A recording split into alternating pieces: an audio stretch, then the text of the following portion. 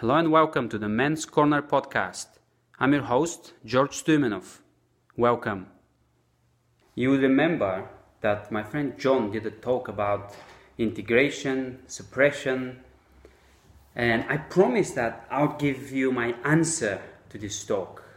Not so much as to dispute or prove some of the things right or wrong, but I want to get deeper into some of the details about that talk, because I believe if you've listened to that talk, you probably have a few questions.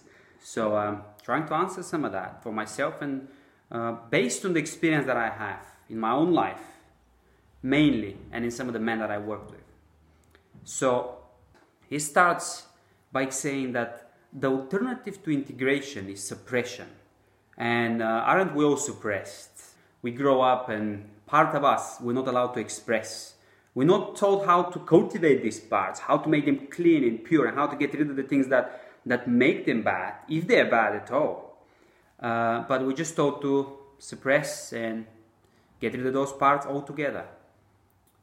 The alternative of integration, and may I say that the word integrity comes from integration. People think that to have integrity is to be a good man, not to lie, not to cheat and steal, but actually is to be whole and stay true to each part that makes the whole.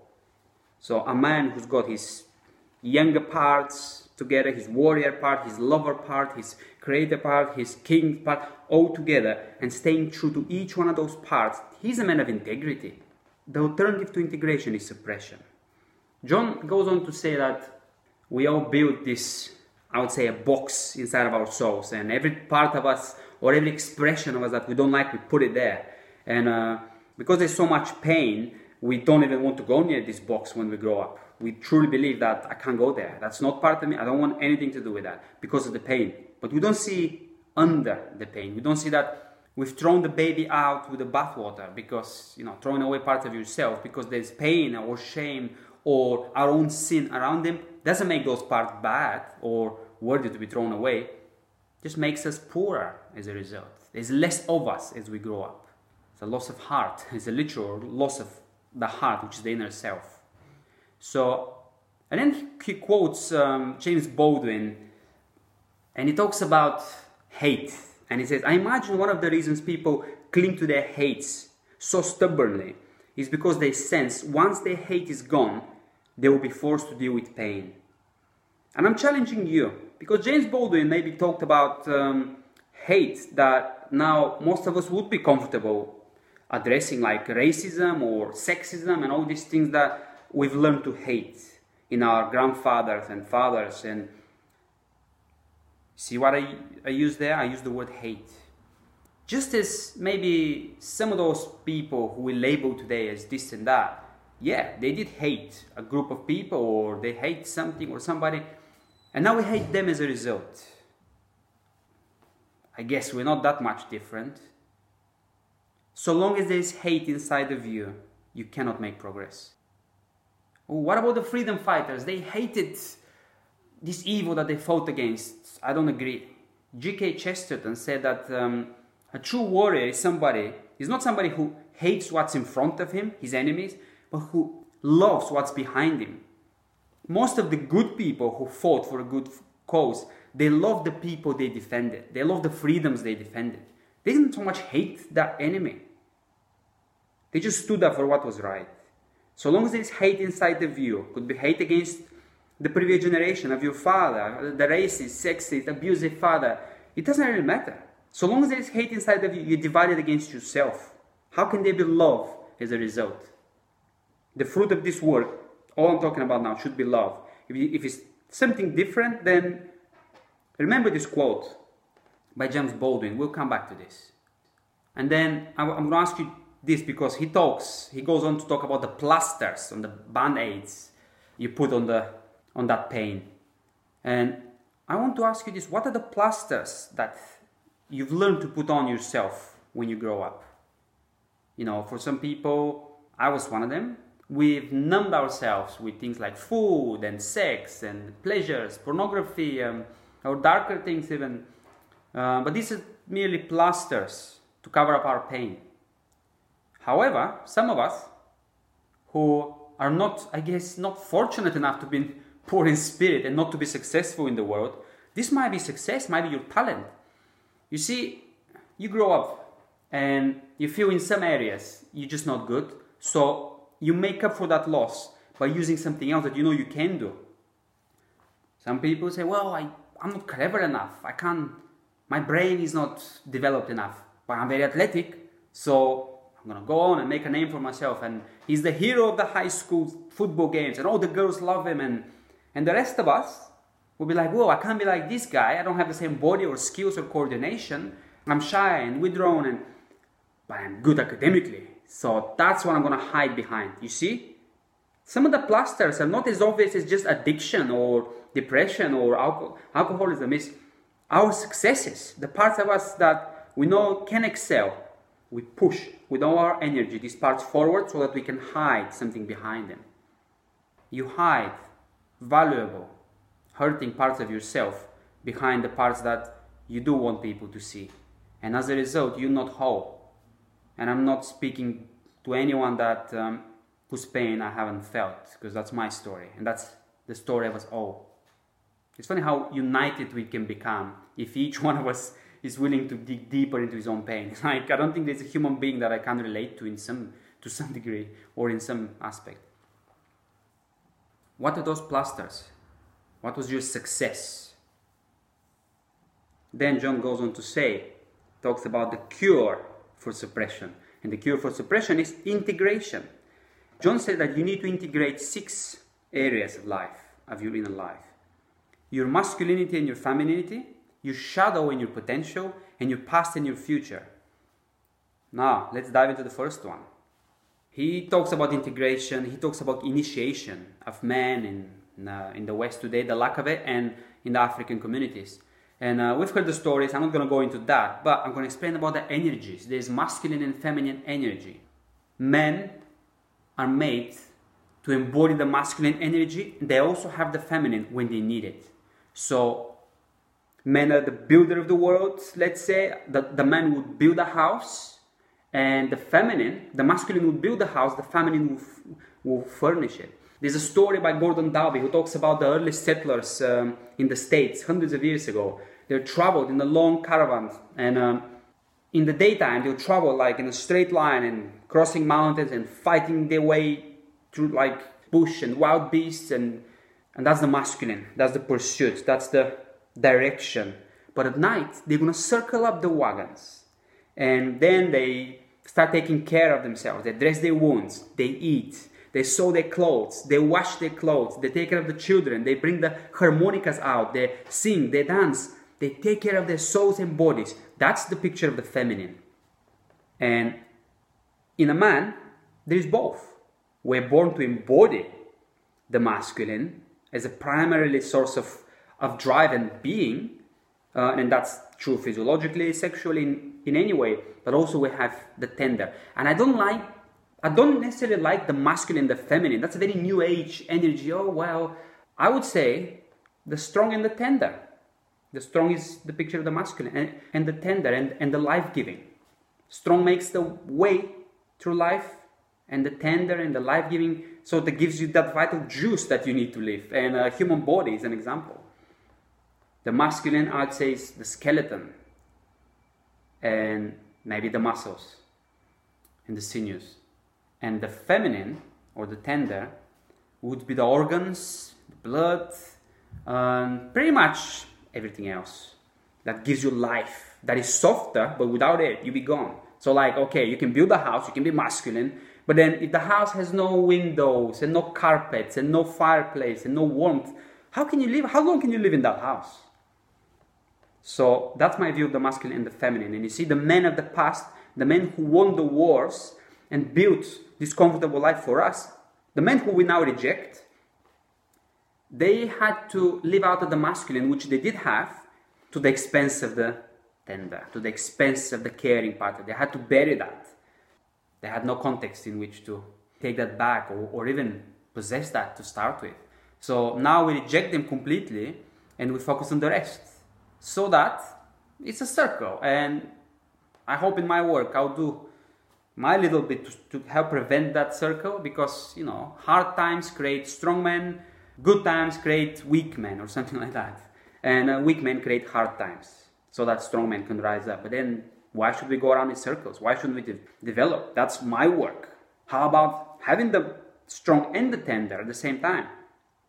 We grew up watching those men on the screen, the superheroes, most of them, the main characters in those films that boys so love to watch. They're strong, but they're tender.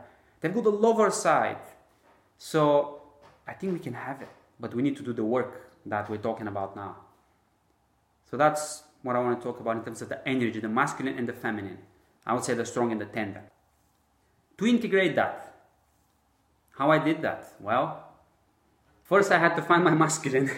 First I had to find my strong side. I had to come out of hiding, and in my work I still do this with men, and for me it's a journey as well, ongoing journey. So for men, initiation comes through mentorship with older men and through doing things you're afraid of doing. But first is the tender work to bringing that child back to life so that he can be trained. It's not so much as go make yourself do something hard. Be Ernest Hemingway, the macho guy, who made himself do hard things, and his followers, it's like, whoa, yeah, what's the result? Yeah, we know what's the result, the macho thing, and you know. And when you laugh at those people you label weaker than you, you're laughing, actually. You feel contempt to parts of yourself which you're not allowing to come to the surface. So when you see somebody who represent those parts or remind you of them, you feel contempt. You can't help it but feel contempt because you hate yourself. Love others as you love yourself. To the degree that you embrace that weak, weeping, wounded little boy in yourself, to that degree you'll be able to have compassion for others. But then, most people today, even in men's group, they just stop there. The compassion and the openness and the vulnerability. Well, let me tell you, when the Nazis were threatening to come to England, to occupy Britain, being vulnerable would have served you very little purpose. You don't want to be vulnerable to the battles that you need to face. You're vulnerable so that you can be stronger. You see, that's what I want my work to be about. I help men become vulnerable so that we can rebuild those men, so that we can help in the work of rebuilding those men to become strong and have all the parts together, to become men of integrity. Not just being vulnerable for the sake of being a good guy. I don't care about being a good guy. Be yourself, become yourself. You see then what goodness will be unleashed. And people might not necessarily like you. So where was I? Masculinity and femininity. To integrate them. Once I've started to embrace my masculinity and find my assertiveness, my voice, and that came through a lot of shadow work. That didn't just come easy, and it took me about, 8 years. Serious 8 years in the wilderness of my soul. And for me, my journey is, I've come from I've been crushed in pretty much every way.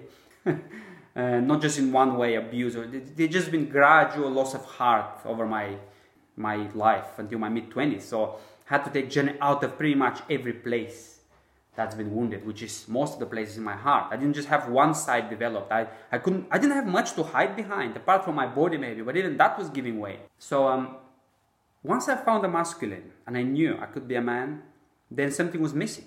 The lack of compassion just showed me, like the lack of patience with my kids, the lack of patience. I was thinking, ooh, why am I not patient with my little girl? Well, I didn't have much time for the child inside of me, you see. I wanted to get this work over with and go on help other men. See how deceitful is the desire for success. You build it too quickly and it will crush you. It will crush your family. There's so many successful people today whose families just don't want to see them. And I could have been one of them. Thank God that God didn't allow me to actually do that. I could have done it. I could have just done the minimum with my girl and then just traveled and helped people. I would have created people who were just like me. So finding the gentle, moving towards the lover part of yourself, moving towards the inner child. I read a book called Homecoming about your inner child and embracing. There's so many broken bits of myself, and one bit might be bitter, one bit might be angry, one bit might just want to cry or want to express something. And I embraced them all, each one of them, and I will continue to. I bought myself a violin. I did some things in front of a mirror. I recorded myself, just expression of things that I could never express. And I became a lot more tender as a result. But you have to have the masculine. You have to have the strong. Otherwise, you'll not feel protective. You'll not feel protected enough to be tender. Some people, like I became a nice guy back in my day because I couldn't do anything else. I couldn't be strong. I couldn't be assertive, so I became nice. But I had no choice. That was not real niceness. I was still bitter with those people who pushed me around and with myself, but I had no choice. Now, however, I do have a choice. So I've got a strong part. I can bring the child to play. And it's the amalgam of these things beginning to look like something really beautiful. So you have both. You need to have both. The tender and the strong. Or, if you like, the masculine and the feminine. Then he goes on to say you need to integrate your shadow and your potential. It's a tricky one because, you see, many people think that strength is bad and assertiveness and being able to stand up for yourself or to stand up against anything is sort of somehow bad. Aggressiveness is bad. Aggressiveness is wonderful. Aggressiveness is a part of masculinity which you have inside of you. But because you, let's say, like me, had an aggressive father, you shut that down. And that goes in the shadow. So you look at people whose fathers were really big and strong and domineering and bullies, really. Very often, even physically, those people will be weaker and lacking energy. And I was one of those people. Because in my early days, I moved against my father. I moved out of his scary presence. And I became a weaker guy. Now, I became the total opposite.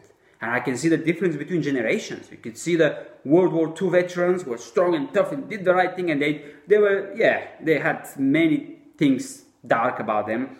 But because of those things, their sons rejected them. And then you have the hippie movement, which is just the opposite. The warrior movement and the hippie movement. Peace and love. And we see the darkness of both of these things. Both these extremes. Weakness and peace and love and drugs. And just give yourself just float in life and never take a stand and be a man. And the opposite is just take a stand and be a man, but it's just dry. It's just dry, black and white life. That's why their sons rejected them. That's why I rejected my dad. Gray, cold and harsh life. The guy spent 6 years in Siberia. When he came back, my mom said, if he dozed off watching television, I was afraid to touch him to wake him up because he would just pounce on me. That's how tense he was when he came. Survivor. Lack of tenderness, and I couldn't get close to him, and he didn't show any desire to have me close to him. That was a man, and I either measured up or I didn't. Because I didn't, I moved away. My father would wake up at 6 o'clock in the morning, go to work, no alarm. He could have drunk the night before, he doesn't care. Wakes up and goes, no breakfast, nothing. Tough guy. Me, I sleep until noon. I never worked anything. I never had a job until I was about 21. And then I became a bouncer. Then I was like 5-6 years into building my body to sort of cover up enough for my fears and appear confident enough to go and work in a nightclub. And I just drank and took drugs at that nightclub. It wasn't like a job. So I became the opposite of my father. My father was good with maths. He was good at football. I was good with just languages and literature. And I'm not dissing any of these things. I'm just saying I couldn't move towards more of myself because of what I've rejected from my father. You see, we're missing out. It doesn't matter who is right or wrong. We're missing out. This, what I'm talking about, went into the shadow. What my father has given me in terms of strength, because he has. If your father was a bully, it means that he had some sort of aggression to him to be a bully. You can't be a bully if you're passive and nice and weak. So if you're a bully, then there must be something good behind that aggression. I want that. If my father, let me tell you this. If my father was Adolf Hitler himself, I would be searching my soul for what was good about this guy, even though he became a monster. Leadership ability, strength, courage, whatever. There's something good. No matter how broken we become, that was not the original plan. That was not the original design. We moved out of that, but there's still the seed of goodness inside of us, in the child. So, if your father was a bully and you just become a nice man and you can't have any aggression, any authoritative presence, any assertiveness, then parts of you are in the shadow. Parts of that good aggression, because of what you've seen in terms of bad aggression, you've suppressed those parts. And you think you hate your father, you hate yourself. there's something in the Bible, it's just crazy, like, honor your mother and father so that you live long. And what? Why? How come that's conditional? What does that to do with me? My father could have been a rapist. Why should I honor him? Well, because there's part of you that is from your father. And if you don't honor that, if you reject the whole father, now part of you can't come alive. And then how can you have a fulfilled life, even physically? How can you tap into your whole potential for the body to heal itself, for the metabolism to run at its optimum, for the energy, for the juices to flow? If parts of you, spiritually speaking, and in terms of energy, are shut down, then it's not going to go well with you. And I've seen that all the time. I've seen it myself. I don't need to point examples. I'm talking from my own experience. So, shadow work. You need to integrate those parts of you that are scary. If you suppress that dark part of you, which feels dark, if you suppress that, then you wouldn't have access to the strength that is behind that dark power. So embrace the darkness, not for the sake of just having darkness, but for the sake of being able to use what's behind the darkness, the energy behind the darkness. You see, I don't trust good men who can be bad. You don't have a sword, you don't have a weapon. How can I see that you're a good man? Because you might just be weak, you might just be disarmed. Jordan Peterson was saying, if you're an axe murderer, but you don't have an axe, does that make you a good person? So if you don't feel you have this ability to assert yourself and destroy and be authoritative and to actually do harm to people, if you don't have that ability, then how do we know that you're really a good man? You might just not have the weapons. That's why very often some people like this, they take power and they become monsters. They surprise even themselves, I can tell you that.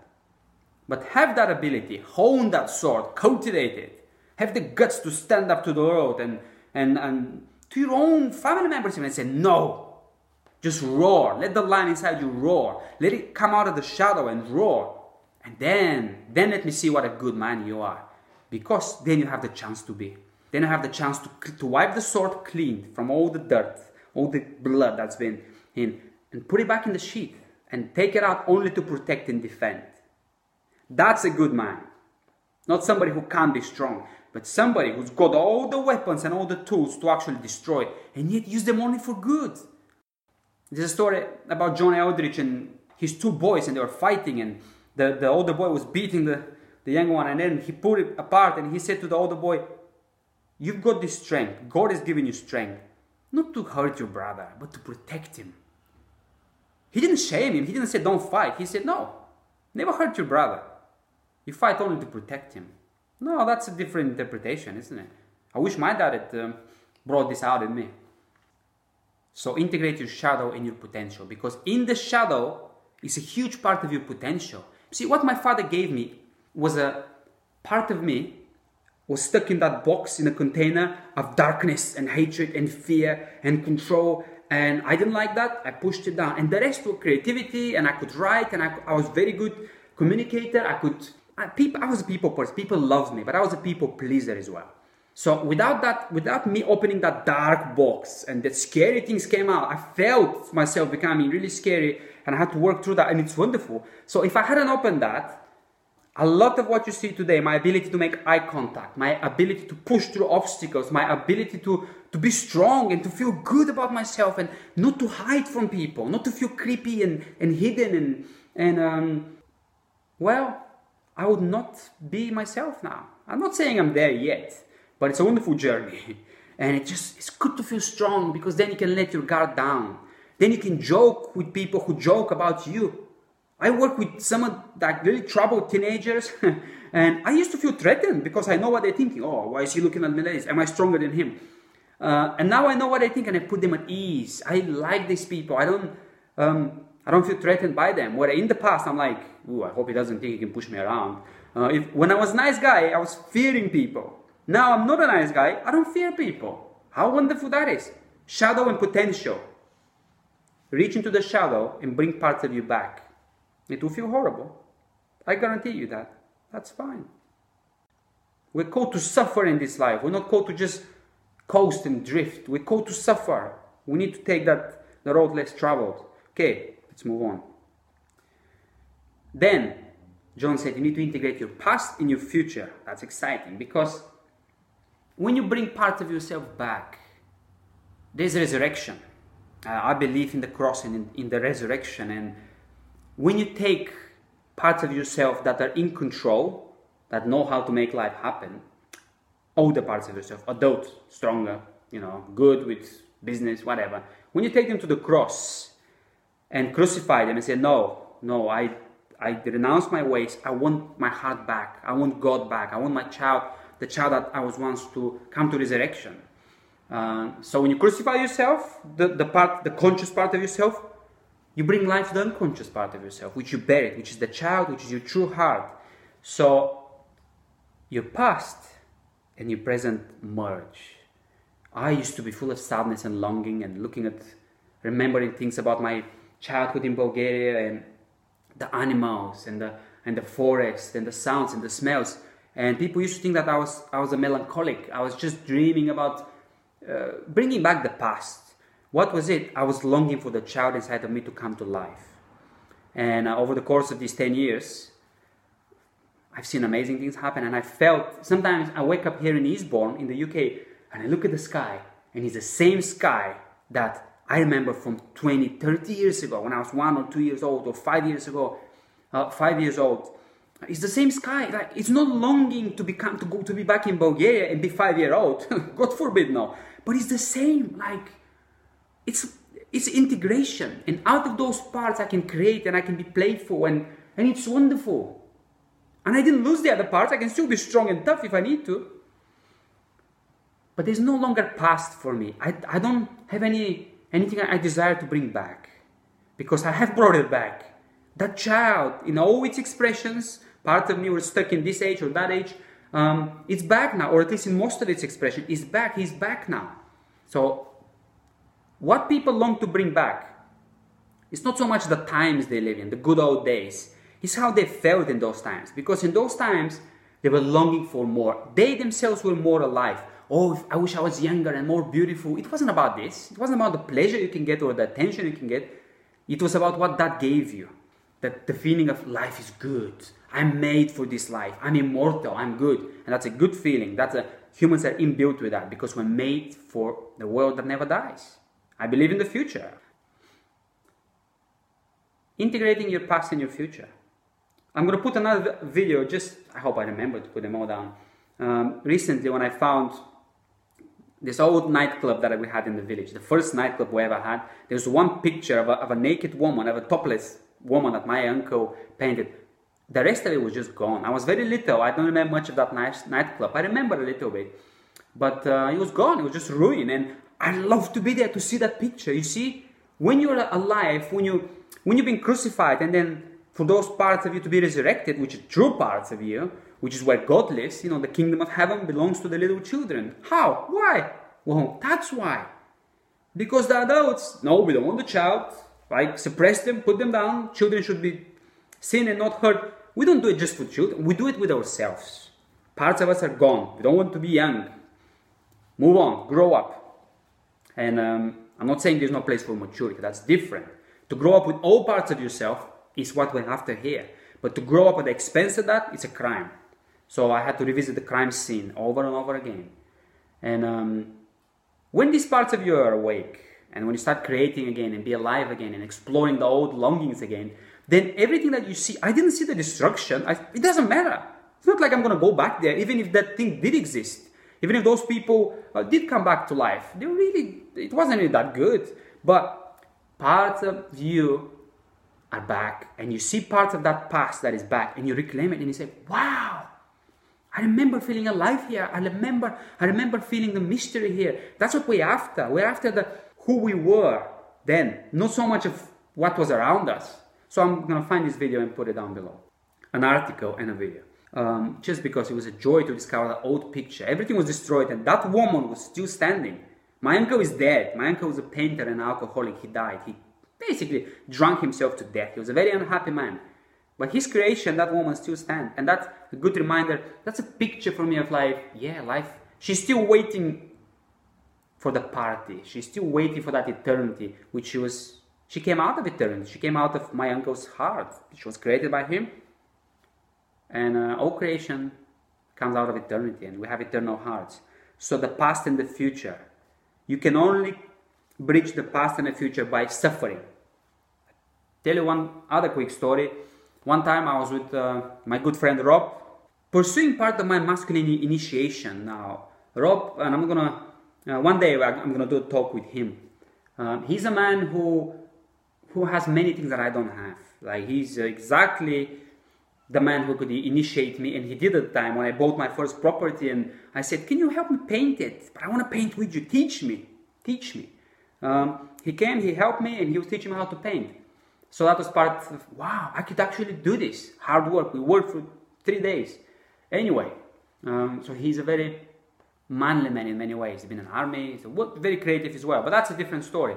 The story is, we listened to music and we painted in one room, and I felt the urge to go in the other room and paint by myself. But then I couldn't take the music with me. Until that time, I couldn't be alone with silence. I couldn't. But I felt this time, let's see what that feels like. And the first thing that hit me when I was alone without music, without my friend next to me in that room, was sadness. So for me, you know, some people, when you touch them in a raw place, the first thing that comes up is they're always angry. For me, the first layer is sadness. And anger is underneath. Most people is the other way around. They cover, not most, no, I take that back. Some people, some men, it's like the anger, irritation is first, and then it's because they're sad. And for me, it's, anyway, I felt this longing and this sadness, and it's like, life is not good. I'm not the person who I want to be. It's almost like I wanted to go back and be a child again. That's always been, that's why I escaped. That's why I pursued romantic relationships so much. That's why I took cocaine. It's not about the drugs or the drink. It's about who I became then. I connected. The veil of brokenness for a moment was lifted. I could be my childlike self then. If I had money back in the day, I would have probably become maybe a writer or something like this, something very creative, but very unhappy, probably with a broken heart. Well, actually the broken heart is why we're unhappy, but that's a different, just pursuing one woman after another, pursuing creativity, but never really facing anything hard in life. So for me, the sadness. But let me tell you, fast forward maybe 5 years, gone. That's gone. That is gone. I look at the sky and I remember the sky, but it's the same sky. I'm here. My past is here with me. My roots in Bulgaria, they're here with me. They're not going anywhere. I'm not going anywhere. Integrate your past and your future, but you must suffer. You must be willing to suffer. And I say this with the most compassion that I can muster. Suffer, and you see the fruits that I'm seeing now. It's amazing. Okay. Now, he talks about hiding. Also, he talks about hiding. How Adam in the Garden of Eden. And I'm going to ask you this. I'm going to just state this as a fact. Every man hides in a way. And the question is how. I talk about the plaster behind the wounds, and we hide behind parts of ourselves to the expense of other parts. And you see how that plays out in the world.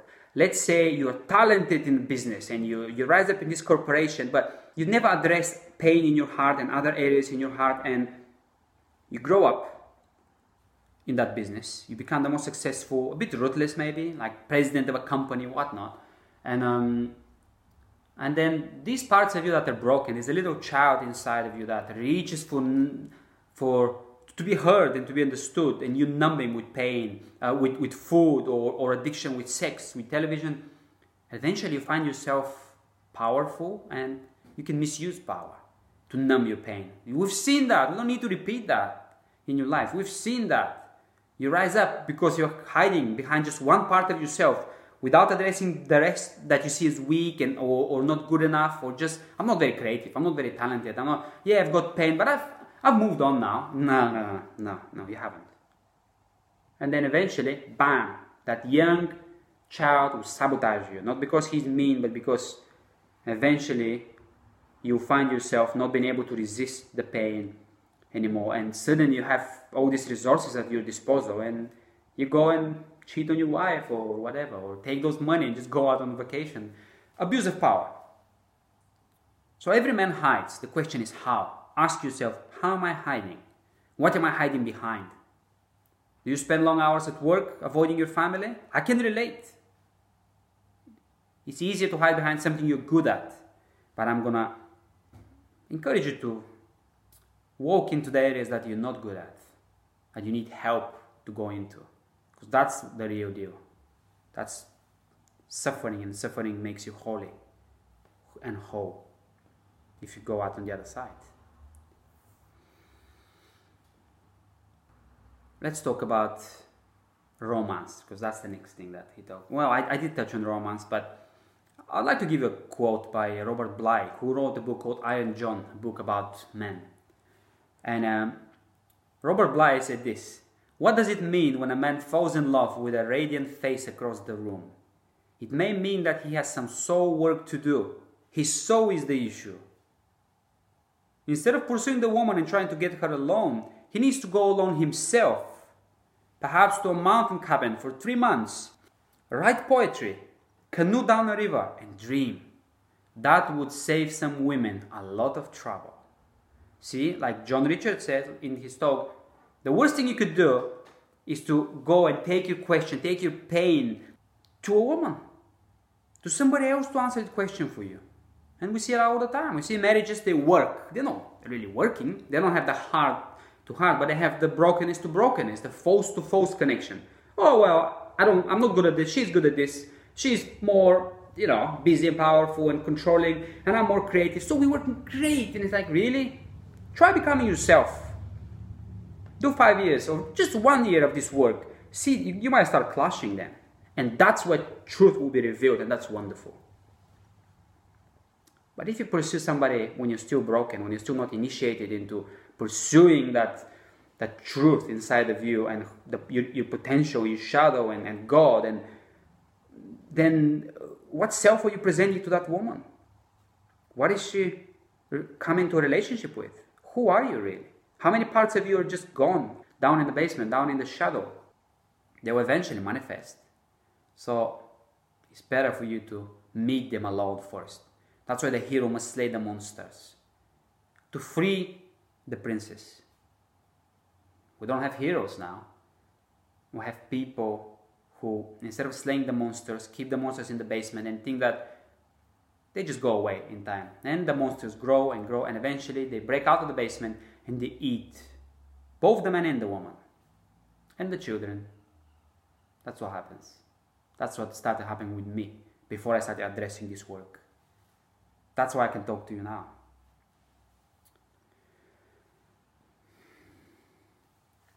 Killing your parents.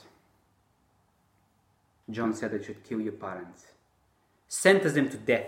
Now, if when you look back into your life, you don't find anything to really judge and blame and accuse your mother and father for, you're not really found the truth. Because that's saying that you're not broken, they're not broken, the world is perfect. Everyone is they're meant to be, and their full potential, or they've done their best. Well, their best was not enough. You have a father wound, you have a mother wound. And maybe in the past, many fathers were harsh and abusive. Today, a lot of that wound comes to acts, not so much acts of commission, but acts of omission. What they didn't give you. Oh, my father was very caring. Yeah.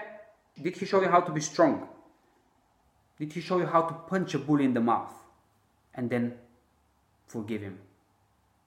Or did he show you just how to forgive him? Because let me tell you, as a man, you can't forgive without bitterness deep down, unless you know that you can retaliate, unless you know that you can be strong. If you don't have a sword to choose not to use, to lay down, then how do you forgive? You're just ignoring large parts of yourself. So, and if your father was violent, then that speaks for yourself. The damage in the soul is more clear, perhaps. You have to kill your parents, and I've done that for years. You have to express your hatred towards your dad. You have to fight your dad. You have to sentence him to death. Some points you might need, and I'm not saying literally. Don't go looking for your poor old father and try to. My father, he's going to be 70 next year. He's still doing well, but I've not spoken to him about these things, you see. I've killed him many times. I've killed the shadow evil part of him many times. I don't need to talk to him about it. He doesn't have the context. He doesn't have the tools that I have. So why should I go and... Now, sometimes it might be appropriate after you've done the work, after you feel released. I still haven't done that. But the way our relationship is redeemed now, and the way I'm moving towards the good parts of him and drawing them out, it's incredible. It used to be when I was in the midst of that work, I would go home and just feeling, why is he still ignoring me? Why is he still thinking I'm not good enough? Blah, blah, blah, blah, blah. Now I'm sitting there and say, Dad, tell me about those stories. Tell me what was it like back in Siberia. Tell me what was it like back when you were growing up. Like, he's got so much gold, but before, because I was so wounded by him, I couldn't access that gold. I had shunned him completely in myself, and yet on the outside, I was appearing to be a good son. I couldn't permit myself to say anything bad about him. Now, I can see the good and the bad, and I'm moving towards the good because I've dealt with the bad, and I'm dealing with the bad. So he doesn't need to know. Sometimes he might do, if he's open or he wants to know, but right now, I'm too busy focusing on my own soul and being pure and cleansed inside of me, being whole. The rest may follow or may not. You need to kill your father. His huge presence in your life must go. But you only do that so that you can resurrect him. People are born with a true self, the potential, but then that gets buried in the shadow. And what you see in most people are just very little of the true self.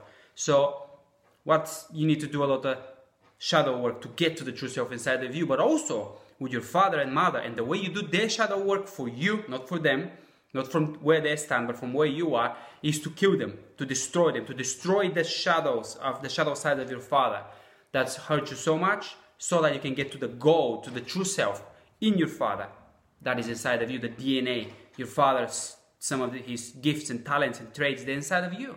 The masculine purpose, yeah, the strength, the courage is there. But because of, if all you've seen is destruction, which in many ways was me, is what I saw, then I rejected my father's heritage completely, even though on the outside it didn't look that way. So you do that, you kill the man in order to forgive him later, in order for him to come alive in you. Doesn't matter what's happening on the outside. You might even don't know your father. You might even not want anything to do with him. It's worth going this way inside of you, for your sake, not for his sake. He might even be dead. And you might say, whoa, I've become just the total opposite of my father. I've got nothing to do with my father. Why should I do the father wound work? Why? Exactly why. Exactly why. That's why. You've just answered the question. If you totally become the total opposite of your dad, stuck at that extreme, in the subconscious, pushing against your father, then your life still revolves around your father. As much as the guy who idolizes his father and think, oh, my father is great, but still isn't brave enough to enter the deep waters and do the shadow work to find his true father. And therefore, later, to maybe, if you're open to these things, to have God as your father. Because every human being is flawed. And you're not made from human being. You come through them. Anyway, that's my thing. Before we move on, we talk about forgiveness a little bit, and I'm gonna find a video. I've had an old video of forgiveness. I'm gonna stick it down below, along with so many other things that I wanted you to look at. And when I was listening to the talk, I made some notes, and so this note, after killing your parents, I wrote this: you can't forgive until you've become fully alive, until you've regained the energy that has been stolen from you and suppressed deep inside of you. That's true forgiveness. You need to have your strength back. Some of the fruits, as John said, of the shadow work is the lightness in your heart. I mean, if you've embraced the worst about your parents in you, how they've damaged you, and then move on to embrace the worst about yourself in you, the shadow work, then no matter what people call you, or in good and bad intention, you just be laughing about it all. You gain the ability to joke about yourself, to not take life seriously. It's like in the talk, John was saying, it might not be true how that person accused you, but it's not as bad as the truth, There are things about us that there's a monster inside of me that unless I embrace, I'm not going to be myself. I'm not going to be relaxed. So it's not men who are safe that are the best men to be around. It's men who know how to harness their power and their dangerous energies inside of them, because we're all dangerous. We're all dangerous, whether we like it or not. But when we suppress the dangerous side, when we ignore it and think, no, I'm not like my dad, then eventually it will come up, even if it doesn't come up against other people, to come up in a passive way, and also it will come up against yourself. The energy that you expend by suppressing it, the subconscious energy, that work that you do, it just won't be available to you. I can go into this a lot, but talk about depression and how much I suffered with depression. And I used to wake up tired. Well, now I don't. That's just a quick summary of how important it is to be clear and to flow in with all your parts together in one direction, dangerous and good and dark. So before we move on, we talk about power. I want to talk about success a little bit. John said, don't pursue success, pursue value. And I can tell you that once you spend some time pursuing value, success will come. Definitely will come. No matter where life puts you, you could be put in prison. You'll be successful, but not maybe in the same way that you wish to be successful early in life. You'll be fruitful. That's different. That's the true success. And sometimes, especially in the Western society where, we're richer at the moment, very often money is the byproduct of true success. Not always, but if you live in a place like that, when there's justice and people are rewarded, and when the countries are doing well, very often, more often than not, you'll be financially successful as well as a byproduct. But if you pursue that, big problem. Or if you pursue just that talent that you've got without developing the rest of yourself, without integration, big problem. That's what happens with men who are entrusted with power and they come and they fail. So to move on, I've made a note saying value takes a long time. Becoming truly powerful is a result of a process. Otherwise, one or two good parts of us would be developed and the rest will eventually sabotage the whole thing. And then there's a quote that I'd like you to hear about from Dallas Willard, and he's a theologian, and he said, the primary work of God is finding men to whom he can entrust his power. And the story of most men is being entrusted with power and it bringing harm to themselves and those under their care. That's what happens. And then we think men shouldn't be powerful. No. Men should go to the process of initiation, spend time in the wilderness in their own souls. And that's what developing of masculinity is all about. Go do the work. Go do the work. It's well worth it. And if you do the work, you might well find yourself to be one of the people who can be truly spiritual and who can be truly fruitful. And there's another quote that, from me, I just wrote. Being truly spiritual is thinking and developing your own destiny. Then true power will become available to you, and the pressure you've released others from will draw them to you, and then you will carry many people to the water. The pool of Bethesda, when the guy said, I've got nobody to carry me to the water. You develop your soul, you allow God to work in you before you want Him to work through you, and it will happen. Put your heart first. Put God first. Okay.